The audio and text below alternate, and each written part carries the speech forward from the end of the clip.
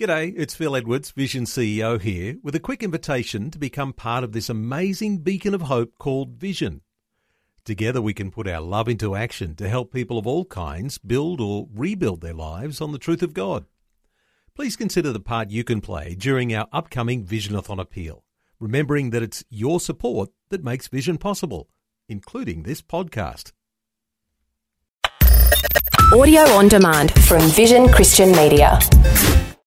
Jesus said, "If you hold to my teachings, you are really my disciples. Then you will know the truth, and the truth will set you free." In the New Covenant, God promises not to remember our sins anymore. That which we choose to remember is what will determine our quality of life on earth. Satan's strategy is to cause us guilt and despair by reminding us of our sins. He will use people to criticize our faults and failings as his agents for this purpose. In contrast, Jesus wants us to be conscious of the truth that he taught us. That is that we've been forgiven all our sins and that God will never remember them against us again. When we celebrate the new covenant through the breaking of bread, what is it that we remember? Some have been taught to examine themselves for sin. But Jesus never told us to remember our sins at communion, but to remember him. This is what we read. And when he had given thanks, he broke it and said, "Take, eat, this is my body, which is broken for you. Do this in remembrance of me." Which are you remembering? Your sin or Jesus, your righteousness?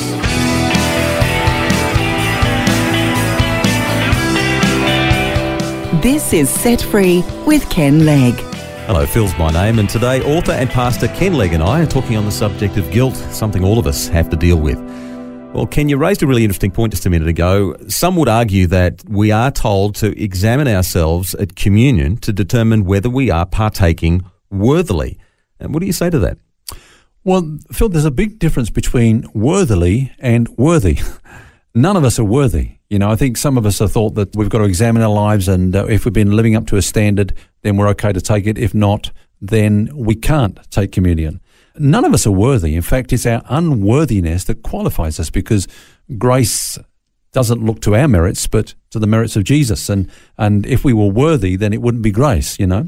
But Paul is speaking here about the manner in which the Christians at Corinth were eating and drinking. They were not discerning the Lord's body, which of course is the local church to which they belong. You know, they were drinking unworthily. They were fragmented. You know, they were kind of gathering in little groups around their own leaders. They were taking one another to court. They were trying to outdo one another with tongues and prophecy. They were coming to the table, and some of them were being very greedy while others were going away hungry. So they were eating and drinking unworthily, not discerning the Lord's body. We're all unworthy. And that's what qualifies us to come to the table. I love the way you say, I've never heard it put that way before, that it's our unworthiness that actually qualifies us to partake in communion, to remember what the Lord has done for us. It's not about us, it's about him and what he's done. It's amazing. Yeah. It goes to show, I guess, that by misinterpretation of those verses, some people, you know, have come to the table of the Lord and gone away with a sense of unworthiness from the very place where they should find freedom from guilt.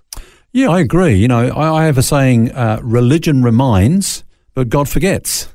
We've already seen that God promised he will remember our sins no more.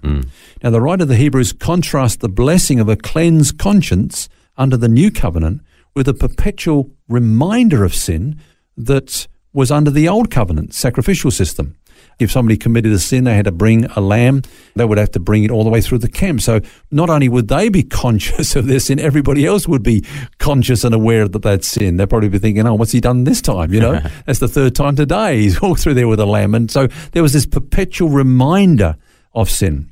But where there's no more offering of sacrifices, there's no more consciousness of sin. That's what the writer of the Hebrews says. So conversely, through the repetitive nature of sacrifices, there's a constant reminder of sin. And that's what religion does.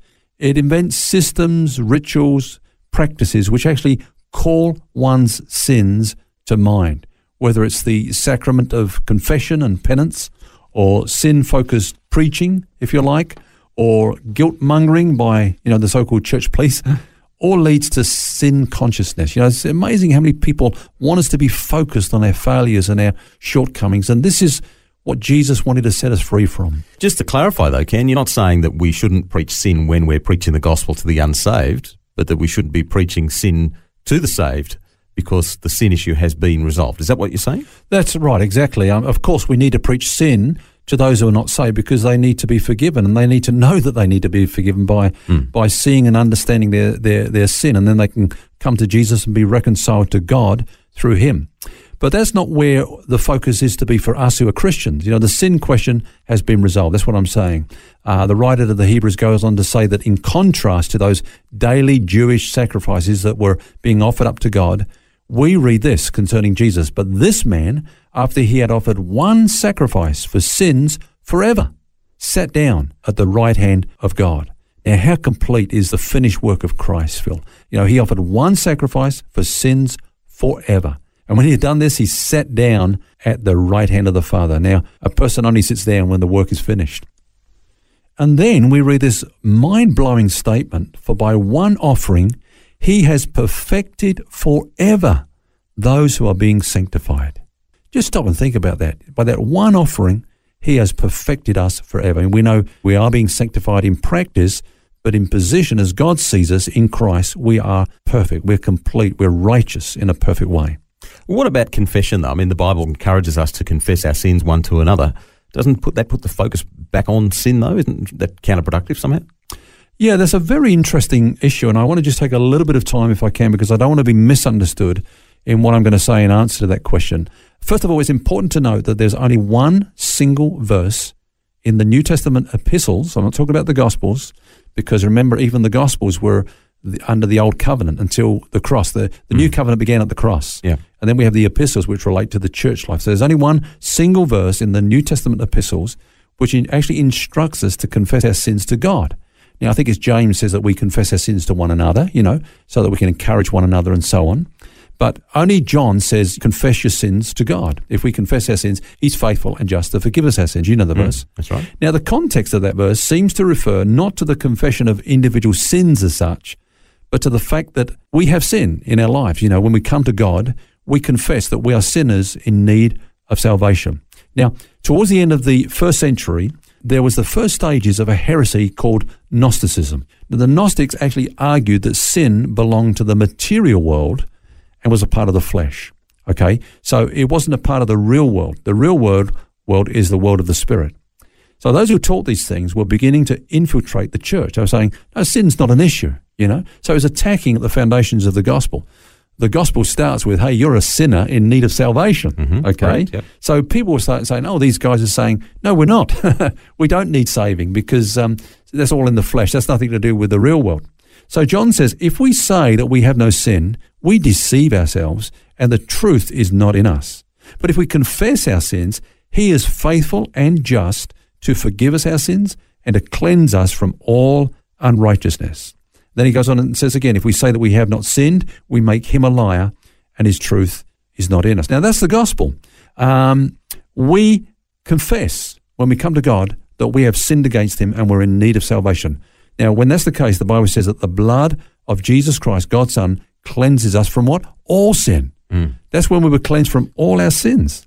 Now, I'm not saying for one moment, Phil, that we don't need to confess before God that, you know, our shortcomings and our failures. But let's ask a question here. Do we really believe that if we don't confess every individual sin, then that sin is not forgiven? Because if we're saying that, what we're saying is that salvation is by what Jesus did on the cross and our confession of every single sin. Which really brings it back under the law. It does. And let's ask the question, who has really confessed every sin? Every individual sin. I mean, it's take a lifetime anytime, but nobody can actually remember every sin, you know. And here's the thing. Some people actually believe that this is how it's, you know, we're meant to do it, that we're meant to confess every sin, and that if we actually die before every sin is confessed, we won't go to heaven.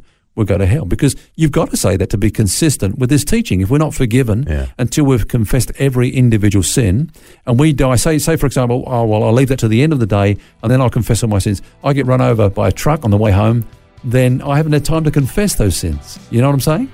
Now, salvation is in believing in Jesus and believing that when he died on the cross, he forgave us all our sins. Now, of course, it will be helpful if I say, Lord, I'm sorry I did, thought, or said that thing. But I thank you that on the cross, even this was forgiven. I'm already righteous in your sight. Because then, Phil, I'm confessing my righteousness in Christ, not my sin.